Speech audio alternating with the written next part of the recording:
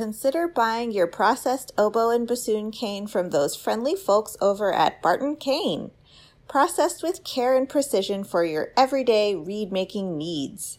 Take the pain and injury out of reed-making by letting Barton Cane do the hard, repetitive, boring stuff. Free up time for practicing, happy hours, hikes, baking, and spending time with friends and family. Barton Cane, here for you. Visit www.bartoncane.com. AC/DC Reeds is a one-woman bassoon reed shop in Minnesota run by Ariel Detweiler, producing over 1,200 reeds per year. Selling beginner and advanced level bassoon reeds, AC/DC Reeds are hailed by customers for their even intonation, ease of response in all registers, warm tone quality, and strong low register. Every reed is made from tube cane processed in-house to Ariel's specifications using Rigati or Lavaro cane and a Rieger 1A shape. You'll also find bassoon-themed gifts in the shop, including greeting cards, stickers, artistic prints, and the ever-popular Blackwing bassoon pencil. Make sure to follow AC/DC Reeds on Instagram, where Ariel posts artistic photos and educational stories about her everyday experiences with reed making. AC/DC Reeds is proud to sponsor Double Reed Dish, sharing positive and uplifting interviews to inspire and connect the bassoon community around the world. Find AC/DC Reeds at acdcreeds.com or at retailers like Chemical City Double Reeds, Midwest Musical Imports, or Reed Supplies Canada. Try out AC/DC Reeds today and let the reed do the work.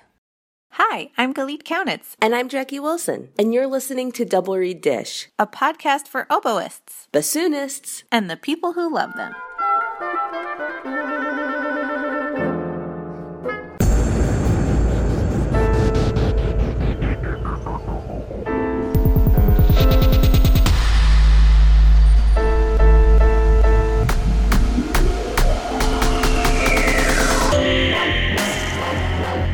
Hey, girl. Hey, how's it going? Oh, just fine. How are you doing up there? Are you freezing? It's extremely cold today. Like, I know that it's like Washington, so it's like winter. It's always been winter, but today it was like a low of 9 degrees.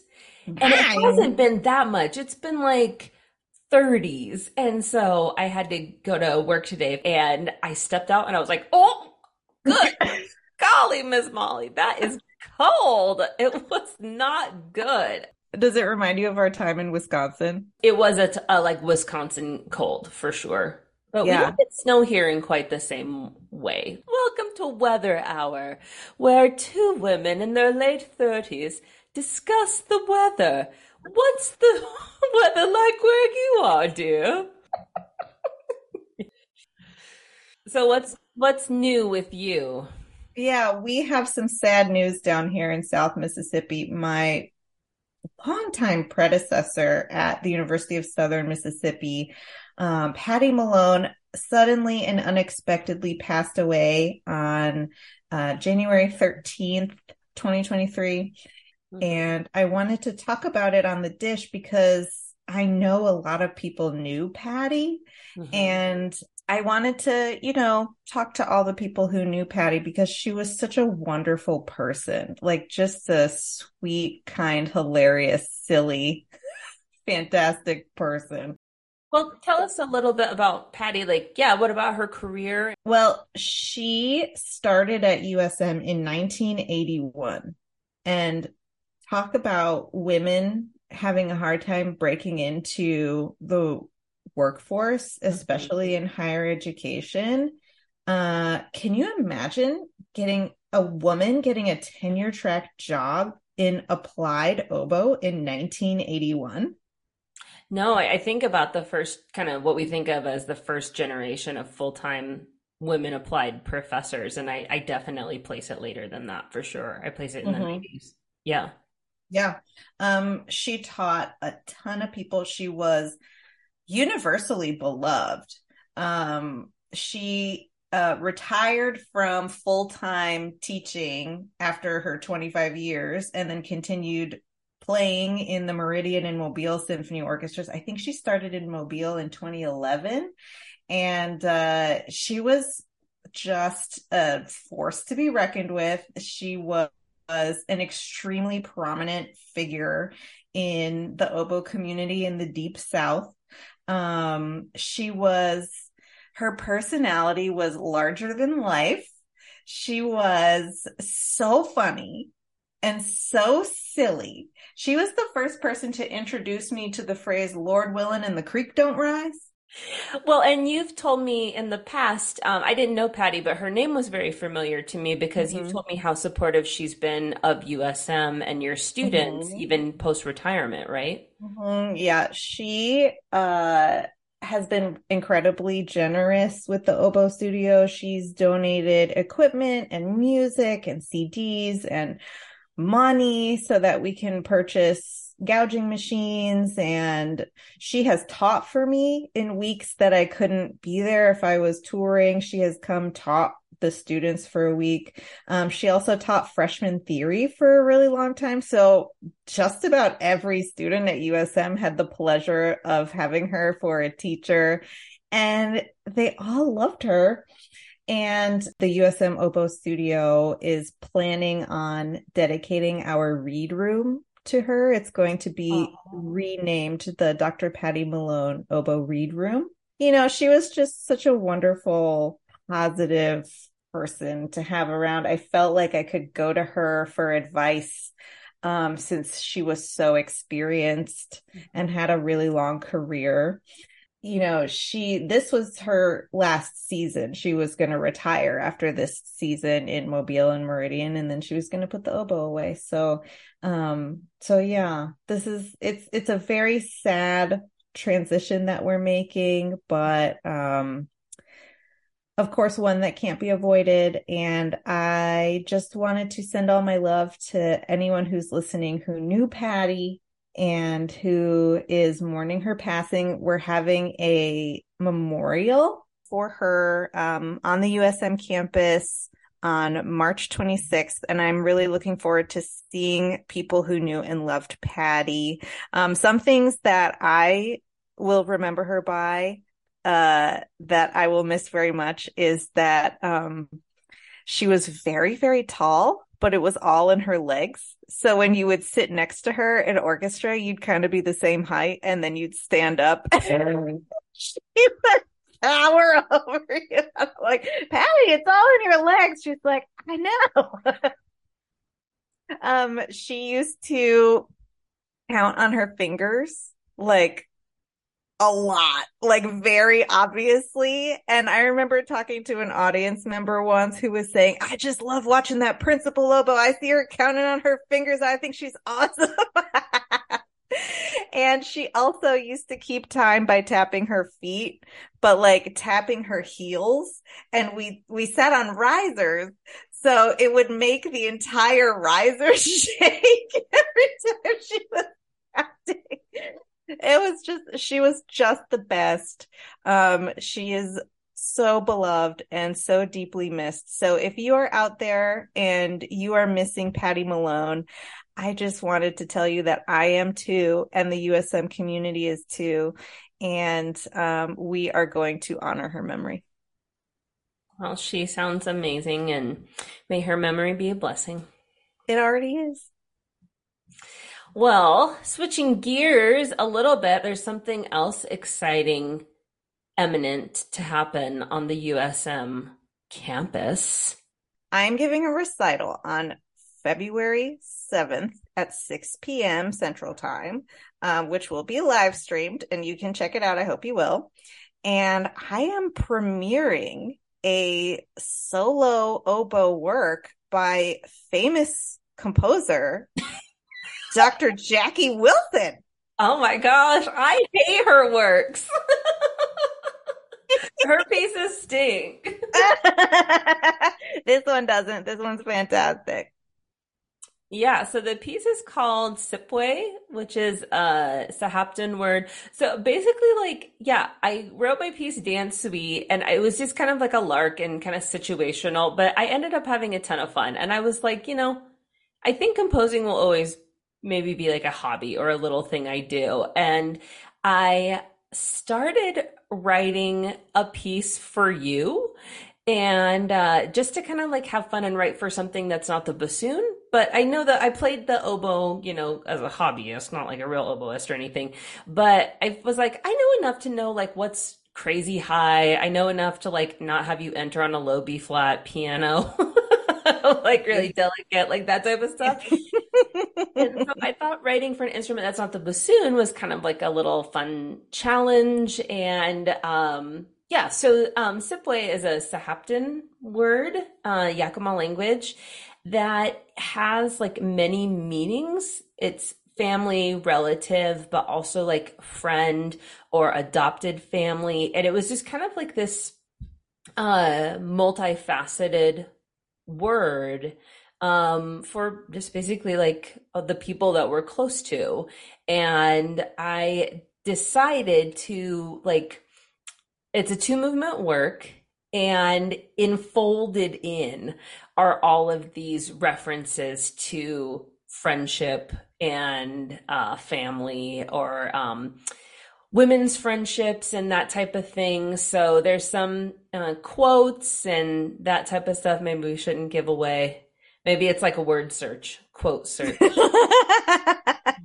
yeah, I'm excited and it was a fun challenge and you seem to like it. So I we'll love it. see if everyone else does too. But it's cool because it's the first time, I wrote for myself with Dance Suite and then I put it out there and it resonated with people, which is awesome. But this is the first time I've written for someone else and I'm very like I'm so excited. I can't wait to hear you play it and yeah, so it's kind of special. Well, I'm not going to be the only person to play it too. Once this goes out in the world, you very purposely wrote it for an intermediate level. Mhm. So, and I think you really accomplished that it's a perfect intermediate level solo oboe piece. I can see a lot of young musicians diving into this piece. And it's beautiful. It's accessible. It's meaningful. I mean, the first time you told me the concept, I'm pretty sure I burst into tears. It's not too long. I think it's like 7 minutes, two movements. Yeah. So Yeah. And we're going to record the premiere and have it available on Jackie's website so that you can listen to it for yourself if you can't watch the live stream and purchase and take to your students and perform yourselves. so yeah, if you're an oboist and it sparkles, check it out. And if not, it'll just be, Galit's little piece. I'll So tell you what, every time I practice it, I feel so loved. I feel like I'm getting a hug from my best friend. It is the best feeling ever.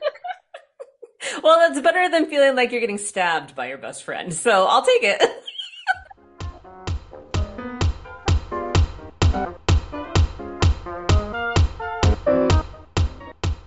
Chemical City Double Reeds is a full-service double reed shop specializing in the sale of instruments, cane, accessories, and sheet music.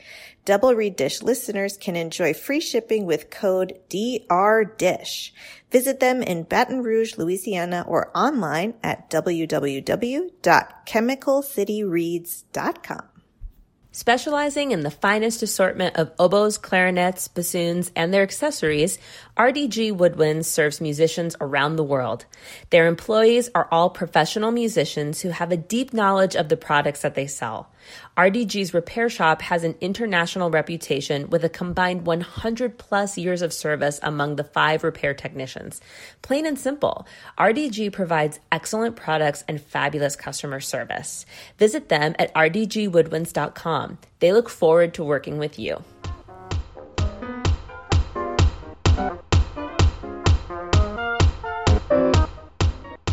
We are so excited to welcome to the podcast Scott Poole, Associate Professor of Music at Texas A&M Corpus Christi. Welcome, Scott. Thank you very much for having me. It's a real pleasure to be here, and I'm humbled. I'm honored. So to start, I have a question purely out of left field. Uh-oh. How did you get started playing the bassoon? Oh, that's a good one. Well, when I started playing the bassoon, when I first started, I started in like sixth grade, and I was a saxophonist. And an interesting turn of events, I almost became a trumpet player because my family that I came from, we didn't have a lot of money or anything, and I, went through the whole line and said, okay, I'd love to play saxophone, but it's too expensive. I can't afford that. So I'll play the trumpet. That's a cheap instrument. I can do that. So I was having this talk with my parents, and we were with another couple, and they said, I think we have a saxophone up in our attic. And we're like, oh my gosh. So opened up this saxophone, and it's like years of, it's like a coffin, you're like, but I said, okay, yeah, exactly. Cobwebs everywhere, So I got this thing out, started playing it. And it's funny, it was a tenor saxophone, and everybody starts on the alto saxophone. So the particular book we were using wasn't set up for tenor saxophone. And in hindsight, looking back, I was like, oh, that would have been easy. I could have done this.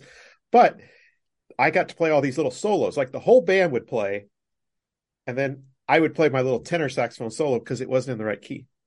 Oops. And yeah, exactly. And like I said, in hindsight, it's like, well, why didn't I just play a clarinet part, or why didn't he transpose it? Whatever. Anyway, maybe he just liked me. I got to play all these solos. So anyway, I was a tenor saxophone player, and I did that from, sixth, seventh, eighth grade. And then in eighth grade, that's when they started saying, okay, we've got the bassoon, we've got the oboe, we've got the French horn. I said, I want to play the bassoon. I was very intrigued with it. I don't know why. Never heard the bassoon before, nothing. I was like, I want to do this. And my band director said, no, you can't do it. I said, why? He goes, your hands aren't big enough. I was like, what? And I was actually pretty, I was growing faster than my colleagues, my friends. That stopped. And then they, of course, went above me. But no, so I was like, what is this? And I figured out he just wanted to keep me on saxophone because I was the first chair, because again, in hindsight, he was the band director that took all these, like the last chairs and put them on the double reeds, which you would never, ever do. But he took people from the third clarinets and the fourth saxophones and all these things, put them on the double reeds. And of course they were not so good. But he's like, let me take all these kids who are struggling with the easier instruments, exactly, and then we're going to put them on the harder instrument. Exactly. And I'll never forget this one guy, and he sat kind of like right in front of me. I was on the saxophone, and his name was Bowie Arneson. And I'll never forget little Bowie, because Bowie was shorter than I was. And I'm sure his hands were smaller too. And the bassoon was just towering over him. And he was okay, but he never really loved the instrument or anything. And so I just sat there, and I would stare at him all through 8th grade, 9th grade, 10th grade, 11th grade, saying, man, that should be me. I should be playing the bassoon. But that's okay. So did Bowie file a restraining order? Why is this kid staring at me? I'm like, peering down upon him. No, it was like I had a bassoon crush, I had a bassoon crush. Then of course I had the flute player crush, but that was like the girl on the other side, I was like, oh, but no, Bowie was my bassoon crush. And so anyway, I got going. I wanted to, what am I trying to say? I got going, wanting to major in music in college. I thought, okay, that's what I'm going to do. And I was heavy into jazz at the time. And so I was going to go to this school and be a jazz saxophonist, as a music education major. So I was going to be a music education major focusing on jazz saxophone. And I got hooked up with some lessons with the college recruiter. And he said, you're a pretty good saxophonist, but we really need some bassoon players. Would you ever consider, and I was like, of course. So I told my band director, who actually happened to be the same band director. Like, he got a promotion. So when I went to high school, he got a promotion and became the high school director too. So it's the same band director. So I said, finally, look, this college guy this professor wants me to play bassoon. Can I play bassoon? He goes, okay, sure. So I got a bassoon, I started playing, and of course I fell in love with it, and it helped me get into college. I got a little better scholarship than I would have before. And so that's how I started playing the bassoon. But it was somewhere in my junior year of college when I started my field observations and such. I was playing a lot, and I was getting a lot of gigs on saxophone, but I was also getting a lot of gigs on bassoon. And I quickly found out that I was pretty good as a saxophonist, but there are all these people that were so much better than I was. But on bassoon, I was actually doing much better than the others. And I was getting more quality and quantity gigs on the bassoon than I was on the saxophone. So I kind of flipped over a little bit. And at the same time, I was doing, like I said, my field observations, and I realized that I didn't really want to do education anymore, at least at that level. I definitely still wanted to teach, but the junior high public school level, I was like, I just don't think that this is the right fit for me. And so I flipped over from being a music education jazz saxophonist to a bassoon performance major, which haunted me for about a good 6-7 years. But what do you mean, the ghosts of your jazz? Well, I tell people, I said, I walk, depending on who I'm around, I say, you got to understand, I'm a recovering saxophonist. Hold the sax jokes. Scott's coming. Yes, exactly. But no, it's something that's very dear to my heart, and I still love playing jazz, and every once in a while I'll pull out the saxophone. Can we hear about what happened after you decided to pursue bassoon performance, embarking on your life as a professional, your training educational journey, how you got to where you are today? Well, I tell you, when I was in college, my undergrad degree, I knew that I wanted to teach. I enjoyed teaching, but that level was just not my cup of tea. And for some people, they love it, And I was glad that I said, I don't think I would be really doing a good job at the public school level. But I noticed my professors having it seemed like they were just having a great time, especially my bassoon professor and the horn professor. They were buds. And it's like, oh, you ready to go for coffee? Okay, we'll go for coffee. And they seemed like they really loved their jobs. And so I thought, well, I might want to think about pursuing this direction. And then I was, of course, playing more bassoon, and I flipped over to be a performance major, and I was getting into all the literature. I got my Stagio book, and I was reading all through all the excerpts and everything. And around that time, the guy that I was studying with, he was actually the clarinet professor, and he had done bassoon on the side. So he was teaching me bassoon, but it was pretty quick when he said, look, I think you need to go study with somebody else because, you're taking this very seriously now. And so that's when I started studying with Carl Rath at University of Oklahoma when he was there. So it was about my junior year of my undergrad. I would finish up where I was at the University of Central Oklahoma, and I would drive down to Norman once a week to take bassoon lessons and kind of do some dual credit. And then I ended up going to my master's down there as well. But that's when I started getting really serious about it, playing in the orchestra and just loving that sound, coming from bands and especially sitting in jazz bands all the time. That the orchestra sound was so different to me, and it was just a special sound. Then I started getting into chamber music and chamber groups, and I was like, wow, this is just a lovely instrument. It's a lovely voice. This is kind of where I belong. And so I just kept on pursuing, and we persevere, and we try all these things. We do what we're supposed to do, and some things that we're not supposed to do. And then there's this element of luck, and you get lucky sometimes. And I've been able to get lucky in a few different places that, you go from here to here to here to here, and it ends up working out. So you decided to go into college teaching, and you are a very experienced college teacher. And you also are into chamber music and recording and performing.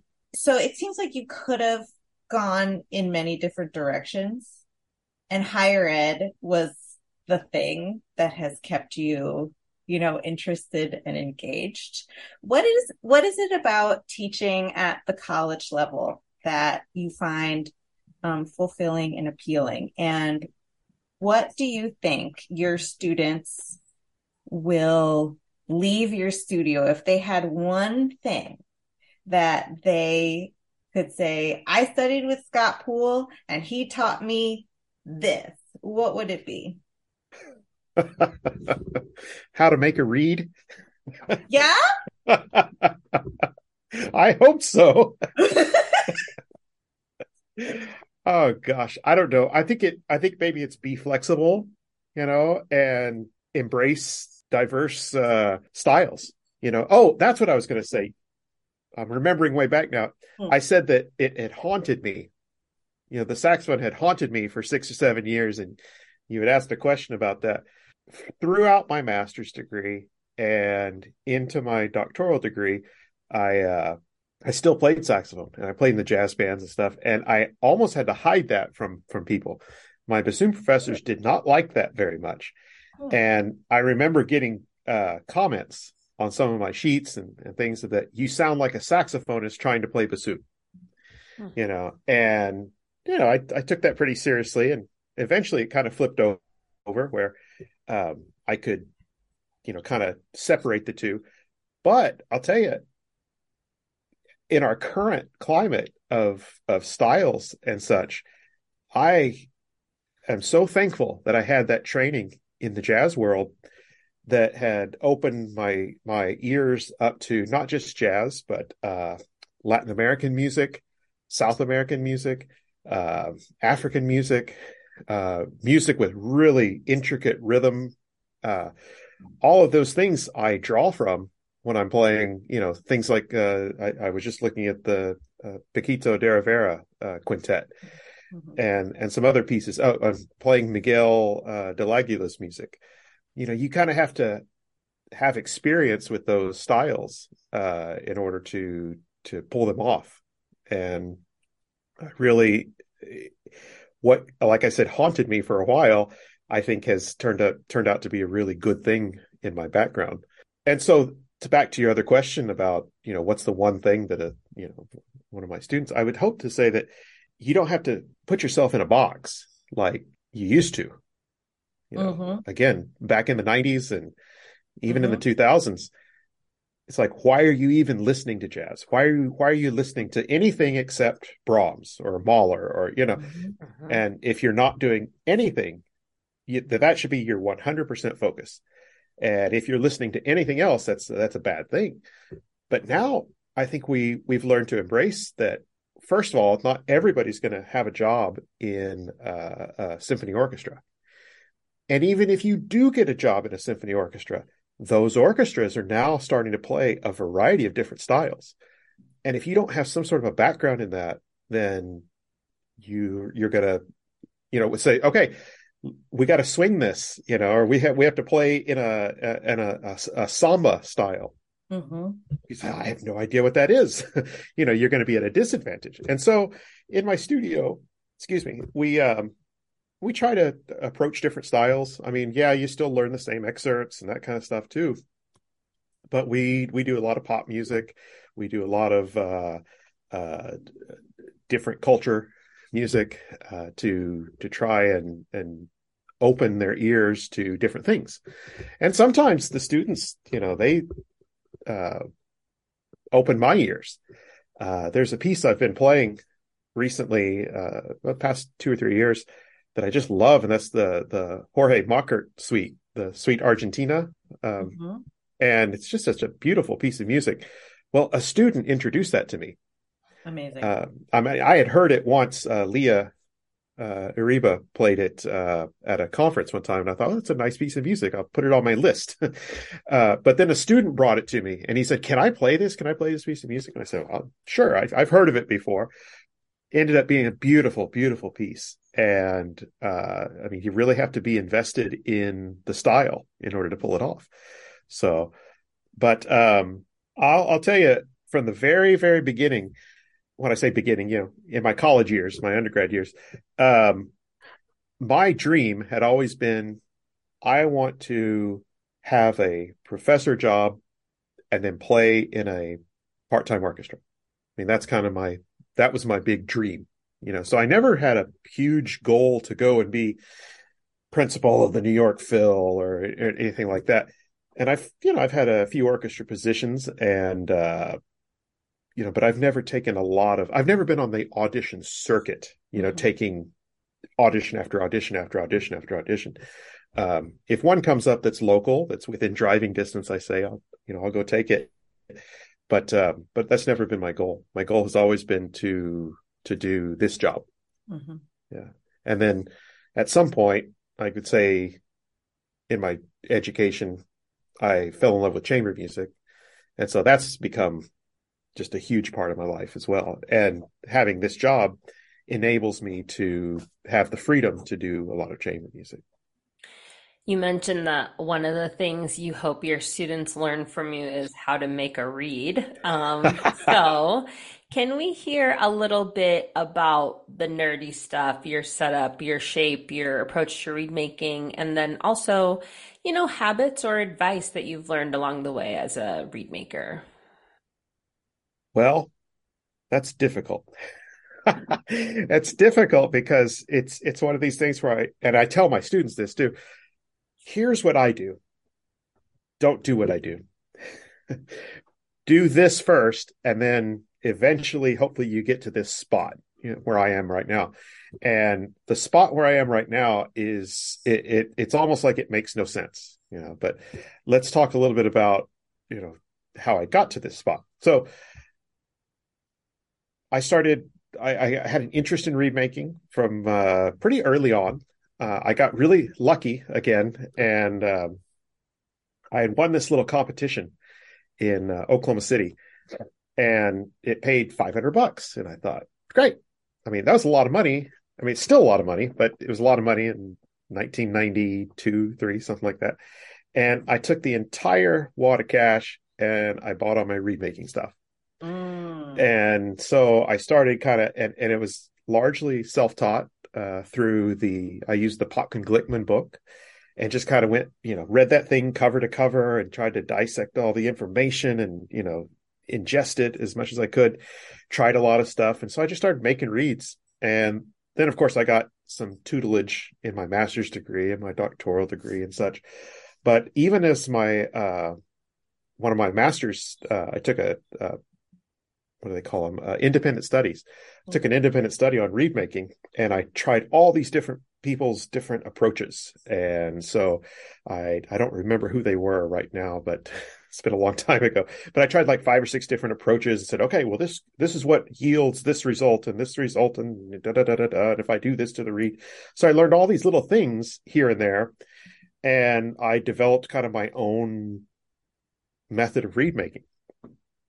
And then in my doctoral degree, this book came out with the Lou Skinner book. McKay, I think is his name, that put it together. But and that kind of opened up my world into a whole different way of thinking. I basically was putting my reeds together, like step 1, 2, 3, 4. And the way Skinner would do it, it reversed everything. And so I was going 4, 3, 2, 1. And so even today, I put my reeds together a little bit backwards than a lot of people. And that's fine. It works for me. But I started doing that. And my advice is to, find a general shape that you like, work on that shape, and start making great reeds out of that shape. And hopefully you have a teacher that can help you along with it. And, say, oh, no, that's too skinny, or that's too wide, or it's too long, or, and so you kind of figure out something that you're pretty good at. And then you get really good at it, and just that one shape, and, you're doing everything. Then you start to branch off into all these different shapes. And so this place that I am now, I should have give you a picture or something. I got like 25 different shapers that I use.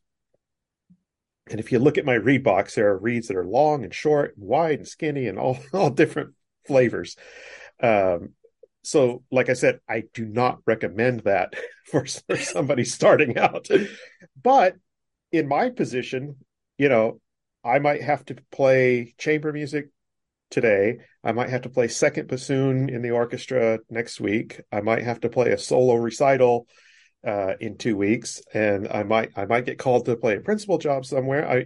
So I have all these different roles that I have to fit into, and at any given time, I've got a reed that will work for that situation. And so I still do a lot of experimenting, and I've given myself kind of when I reach this age, I'm gonna stop and just play one reed. That's it. Don't you ask me what age that is, Galit. I can see it in yes. I can see you thinking. No, but until that day comes, I'm just going to keep on experimenting and, kind of see. And what I've learned from this is, there's a lot of, I guess I wouldn't call them myths. There's a lot of truth to some of the myths that we have, but a lot of the stuff that we look at as far as reeds go, and we say, oh, well, this is too straight, or this is too warped, or this is too thick, or this is too thin, or this is too mealy, or this is you could play on just about anything if you know how to manipulate the cane, and you can make it work for you. Again, kind of growing up with not a lot of money, I won't throw a reed away. And so a lot of people, my philosophy in reeds is, a lot of people will make 100 reeds and they hope that 10 of them work.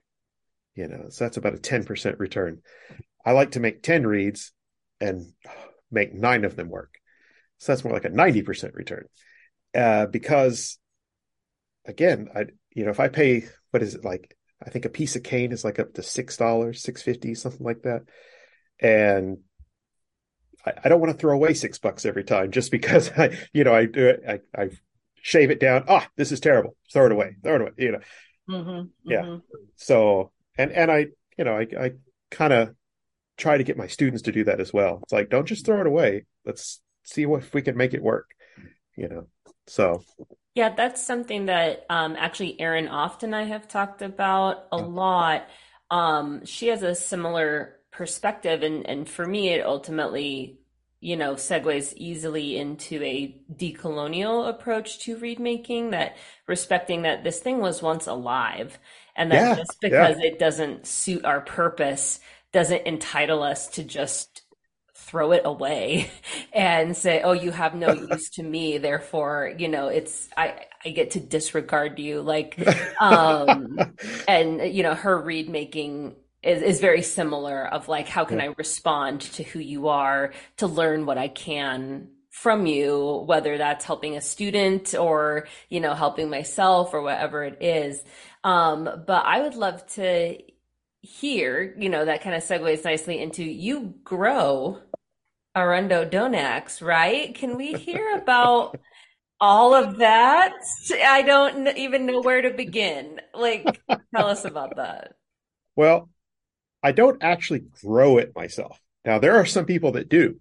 But what got me interested in harvesting the Arundo is when I moved to Texas, I noticed it growing wild when I was living up in North Texas. And it would have these little spots here and there, sometimes along the side of the road. And you'd see these little, I wouldn't call it a grove. I don't know what you call it.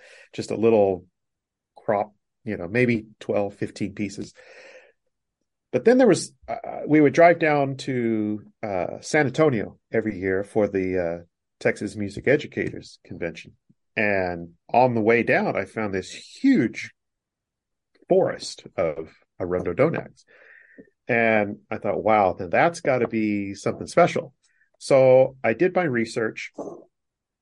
Most of it is from Mark Eubanks, his website.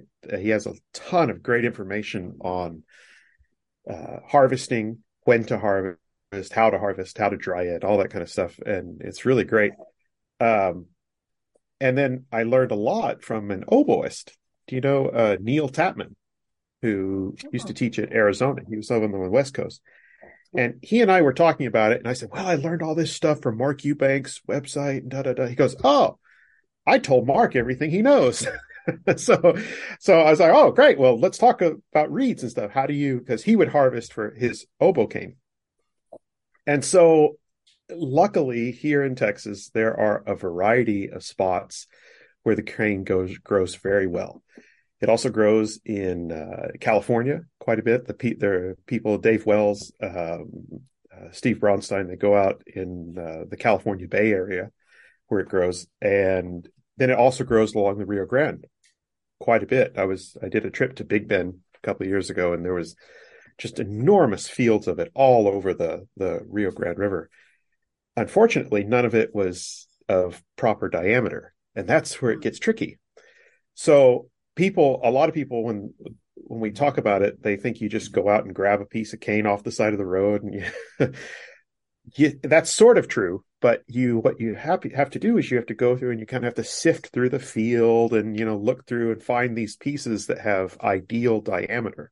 Mm-hmm. And the one thing that I learned is, so the cane has to be at least 2 years old, and it has to be a certain diameter. And what I found is once it reaches that diameter, it's very, very close to dying.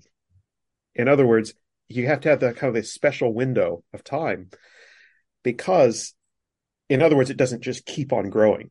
Once it reaches that special diameter, then if you come back the next year, it's probably going to be dead. So you've got this little window of time to grab some cane, and there are magical times when you can go out during the winter. You have to go in the dormant season, and then you have to go by the well, not the light of the moon, but the darkness, I guess, of the new moon. All kinds of fun stuff there. So then you go out and you find your ideal pieces, you chop them down, and then they have to cure for 2 years. And so this batch it's ready to be, the reason it's in my office is that it's ready to be chopped up into individual tubes. And so, but it's been sitting there for 2 or 3 years now. And so when I first started, it was really, it was like, oh, I can't wait 2 years. I can't wait. But I had to make myself wait. And now, so when I go out and I harvest, say in January, I've got cane that I harvested 2 years ago that's already ready to go. And so it's kind of, now I've got a cycle of cane that's going on. And I think it's great cane. It's a little, it doesn't have this golden, beautiful color to it that a lot of cane that we use has, which got me to thinking that there's so much, I think, that when we choose cane and when we look at cane and we go to buy cane and stuff, there's this aesthetic quality that we're looking at that really has nothing to do with the way it plays. And I've seen cane that is just absolutely beautiful and it doesn't play well at all. Mm-hmm. And then I've used cane that doesn't look so good. There's no way you could sell it because nobody would buy this stuff. It looks terrible. But the sound is beautiful, and it's vibrant and wonderful. So there's a lot of this stuff where I'm thinking, how much are we just looking at the aesthetics of the cane and judging it that way, and instead of giving it. Now I can see the parallels here, where give this poor little ugly reed a chance. Oh, you got a little dark spot. That's okay. Let's see how you can play. where I'm a very inclusive reed maker. So yeah. I like it. But yeah, it's just, so much of it is, what I've learned is that even if you follow every single, guideline of choosing your cane, that still doesn't mean that it's going to be a good reed. Right. And some of those reeds that don't match all the guidelines, or I should say that some of those pieces of cane that people throw away, or they say, oh, I'll put this in the discard pile, those could actually be really great pieces of cane. And so another reason that I go out and I harvest much more than what I need is so that I can give it to my students. And so they don't have to pay for cane, which is great. You know, and I say, I give them about 15, 20 pieces at a time and say, go make some reeds. And they don't have to spend a bunch of money to do it. Is Arundodonax a sustainable foraging target? Do you know if it's, what's the word? Invasive. Is it an invasive species? Should we go out there foraging for Arundodonax? Well, if you're out there chopping it down yourself, you're doing somebody else a favor. Because yes, it's an invasive species. And that, Dale Clark in Arkansas, he actually planted some and he's grown some so I think he's had some really good success with it. And I'm like, oh my gosh, I would hate to be your neighbor, because at some point that stuff is going to grow and spread, and you cannot control it. And it's an invasive species. The state of California has gone to great lengths to try to get rid of it because it chokes out the water supply. Oh, wow. Yeah. And so and there's an interesting bit of information that I think would be cool here for the podcast and stuff that I read, is that the reason it grows so well, or that there's so much of it in the Rio Grande Valley, is that it was planted there by the government way back around World War II. I forget if it was World War I or World War II, but they started this planting in order for it to be a sustainable source of fiber. You can cut this stuff down and, grind it down to a pulp, and you can make clothing out of it. You can make all kinds of things out of it. And so as America was really concerned, like, what if we lose the war? We're going to be cut off from all these sources of, materials.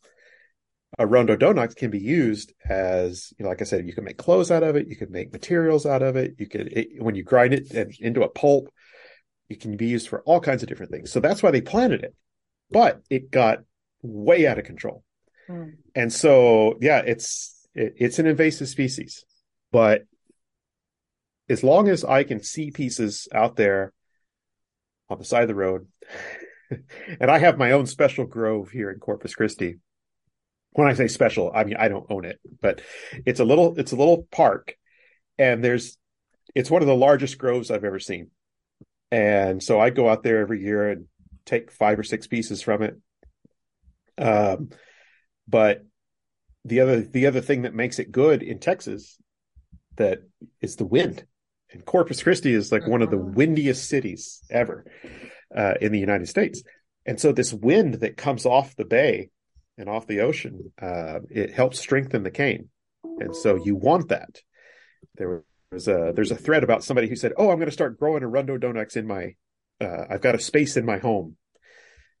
And they said, well, it grows to like 20 feet or so. And he's like, oh, yeah. I've already planned for that. But you have to have the wind. The wind has to be there, in order to help it get strength and flexibility. The flexibility is a big thing too. Before we get off that topic, I'm going to tempt you, Jackie. There are a few things I didn't tell you, secrets of the trade. And the only way you can learn them is to come down to Corpus Christi and go on a cane harvest with me. I'll take What, you. am I not invited? No. Y'all just got little tubes. Yeah. I have found that the oboists are very, very picky. Like, no. Shocker. I know. I don't believe it. You're out of line here. And dare I say it, a little bit snotty when it comes to choosing their cane. I am shocked, offended, and in disbelief. That would Also, never come from an oboist, right? I'm also not the biggest fan of wandering around in groves, so I'll leave you two to it. Oh. You do have to wear strong boots Ugh, for the snakes snake! and spiders Oh God. and Yeah, critters. you guys have a great time. Okay, enough about reeds. Can we hear about your album of unaccompanied pieces for solo bassoon? Sure. What do you want to know? Tell us about the process, selecting repertoire, all that good stuff. Oh God, that was actually one of the hardest parts about the whole project because I wanted to do in my mind I have this series of projects, and I'm on part 2 right now, and that's the next album. And so the first album was going to be unaccompanied. The next one is duets, trios, quartets, quintets, just configurations of, 1, 2, 3, 4, 5 instruments. So I started with unaccompanied, and going through the repertoire, those were the hardest decisions because it was like, wow, how can I put this on and not put this on? And my decisions came, kind of worked their way down to, I didn't want to make recordings of things that were already out there and recorded a bunch. Nobody needs to hear me play another, of this piece, but there are some standards, and the standards that I chose to put on there, I thought were, okay, here are some pieces that need some updating, like I'm thinking of, I think it's Schoenbach. I'd have to go back and look, but I think there's this fabulous recording of Schoenbach playing the Wilson Osborne Rhapsody. And there are a few other really fine recordings, but recording technology has really changed in the past, 40, 50 years. And so I thought that was a piece that needed an update, not to say, here's my rendition of it, but, it's like, okay, well, let's hear what that piece could have sounded like with modern recording technology. So there are a few standards on the album. And then there are some pieces that are little known, I guess. And then there are a few pieces that were commissions that I did. So I tried to make a mix of all those. Instead of having a piece that's just all pieces that I commissioned, nobody wants to hear that. So, and then if it's a piece of all standards, I don't know if, I wouldn't want to be judged too harshly, and then so I tried to get a mix of pieces to put on it. And then, when I started looking at, okay, how's this going to flow? Because that's another thing that I'm still of the generation and of the belief that, when I was a kid listening to cassette tapes, I would start from the beginning and go all the way to the end, and so envisioning this kind of album as a true album, that it's not just a bunch of pieces thrown on a piece, it's got an arc to it that goes from the beginning to the very end. And so a lot of pieces that didn't make the cut, it's not that they weren't good pieces, but it's like, how is that going to fit into the whole texture of the thing? And then one other thing that I did was I said, well, I want the public to have a say too. So I put out a poll on Facebook and I said, what is a piece an unaccompanied piece that you feel should go on this album? Like, no, it's either under recorded or people need to know about this piece, and it hasn't been recorded, something like that. And so I got all these nice responses back, lots of pieces I hadn't heard before, and then we kind of narrowed it down to 2 or 3, and I think I put a vote out and said, okay, out of these 2 or 3 pieces, which one would you want to see? And the piece that got chosen with that one was Libby Larson's Jazz Variations. Mm-hmm. And I was so glad to have discovered it for myself, because a lot of other people already knew about it. And they said, this is becoming a new standard in our repertoire. And I thought, well, I don't know this piece at all. let me check it out. So I was so glad that people had recommended it to me, and that they thought that it was worthy of, publication to where to a broader audience. And I love the piece. It's great. So yeah. Well, first of all, I love the idea of one instrument and then two instruments and then three and then four. It's very liggity and I love it. Would you share with us a favorite memory of a past performance? I have two. One is very old and one is very recent. Because I think it shows just how important this thing that we do with music is really, it's such a special thing that we do. My first performance, I wasn't even playing, and I was sitting in the middle of the orchestra, and we were on tour. And this was when I was in an undergrad in college. I think our orchestra was pretty good, but I mean, it wasn't great. It's a college level orchestra, But I sat there and they were playing Barber's Adagio for strings. Mm. And I was just sitting there listening, because we didn't have time to move the stage or anything. Like I said, we were on tour. It was tight setting. We had to go from one piece to the other. So all the winds just sat there while the strings played this piece of music. And so I just sat there, and we had gone out and done some college age things the night before and in the hotel. And I'm just kind of sitting there half tired. And this sound just overwhelmed me of these strings, and the floor was vibrating, and they were all together. And I mean, I thought to myself, oh my gosh, here you have an incredibly moving piece of music, but then also I've got the best seat in the house. I mean, I'm sitting in the middle of the orchestra and all these strings are around me and the sound is going everywhere. And it was just this incredibly moving moment for me that makes the whole musical career make sense. That I'd say a good 80 to 90% of what we sit through it's good. It's fine, but it's not, it's not that kind of great. But this was great, at least to me.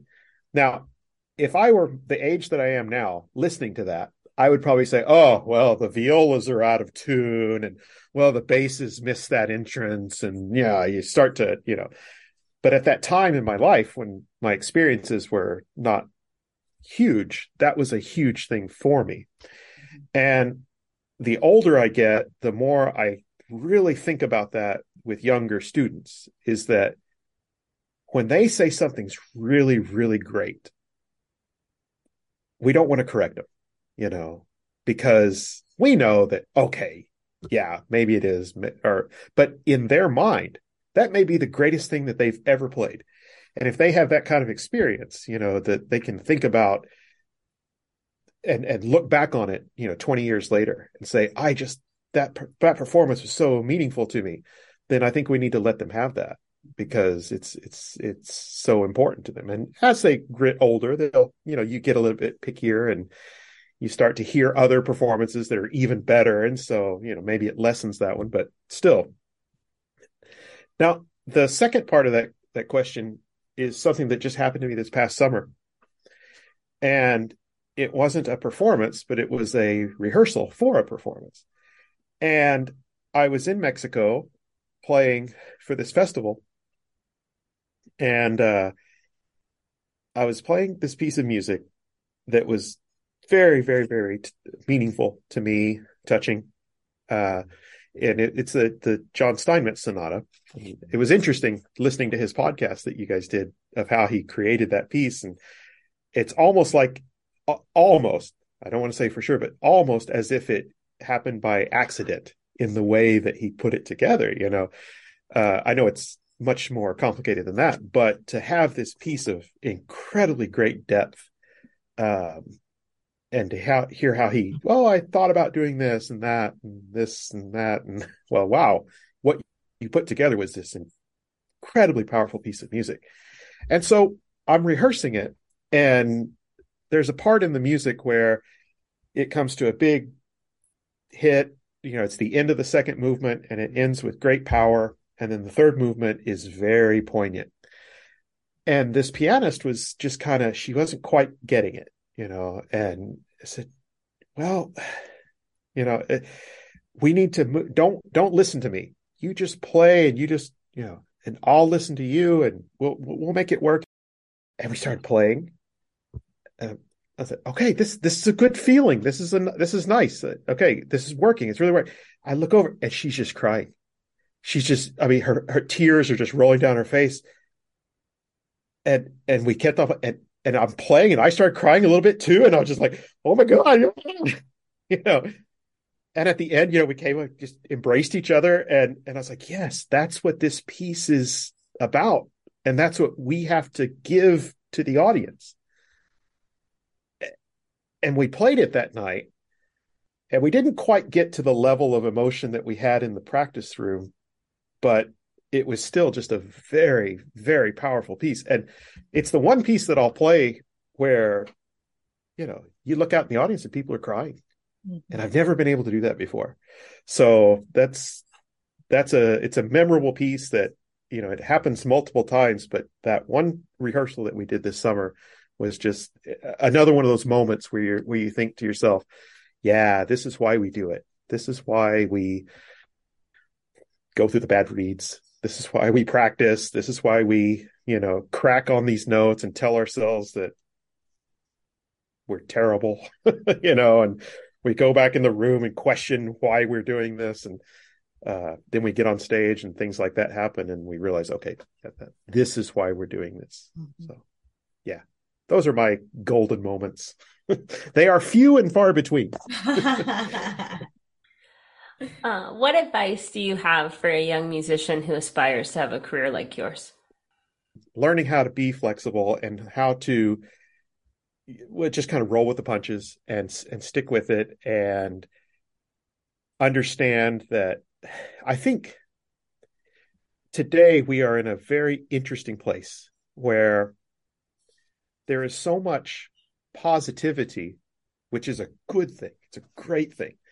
But it can also get to a point where people do need to be how do I say it? As my professor once said, Will Dietz, he had this expression, and he was from Pennsylvania. So I never really understood this expression, but being from Pennsylvania, maybe what he said, you have to be ready for bear. And I was like, you mean like bear, like a grizzly bear?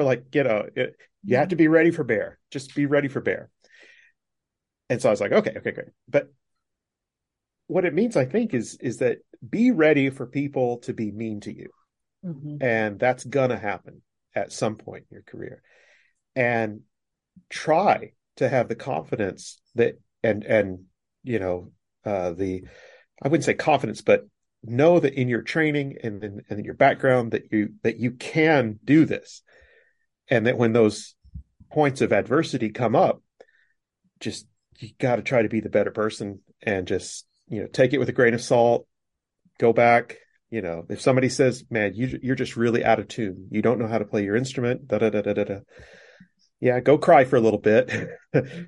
But then, was that person having a bad day? Why were they so mean to me? Why, are they just a mean person? Maybe that's it too. Maybe they're biased against me for some reason or whatever, but try not to let it soak into your being, and, take what people say, go practice a little more, and come back and try to, just keep at it. Mm-hmm. And, cause I'll tell my students too, I'll say, look, there are some people that are going to be mean to you in your career, and you've got to be able to cope with that in some way. And not everything is going to be rosy, and not everybody's going to tell you that you're the most fabulous bassoonist they've ever heard. In fact, they're going to be quite critical of you sometimes.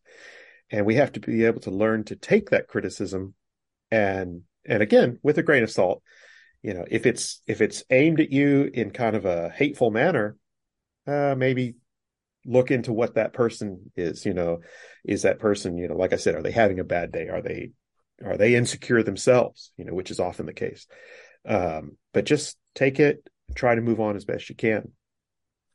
The other thing I would say to young, let's say, aspiring people who want, say, my job, college professor, is find a secondary area that you're really good at.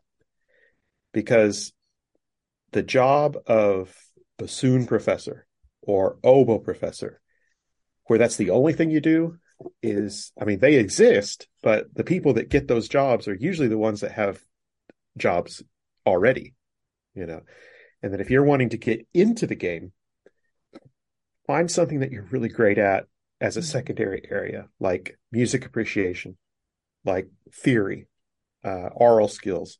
Maybe you play a little keyboard. What else can you teach at that university in order to help fill your job? Because that has saved my life more than one occasion. Mm-hmm. And I developed a real, passion for teaching general studies, things like music appreciation, classes full of non-majors, and it's been an extremely fulfilling part of my life, of my job. And had it not been for me to kind of think forward when I was going into this whole thing, that I might want to have a second, I wouldn't say a backup at all, but a second area where I can become marketable. And it's really helped. So much fantastic advice. Scott, this has been a wonderful hour talking with you. We're not over. Are we over? No. Oh. Thank you so much for joining us on Double Reed Dish. Well, thank you both. Again, I'm really humbled. It's an honor.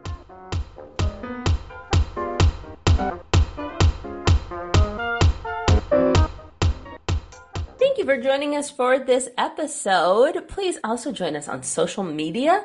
And if you wouldn't mind rating and reviewing on iTunes, it helps us reach even more listeners. Galit, who's going to be joining us for our next episode? We had the pleasure of speaking with Viola Wilmsen, principal oboe of the Deutsche Sinfonie Orchester Berlin, and we had an amazing chat that I cannot wait to share with all of you. Jackie, it's time to end this nerd parade. Go make reeds. Lord willing and the creek don't rise.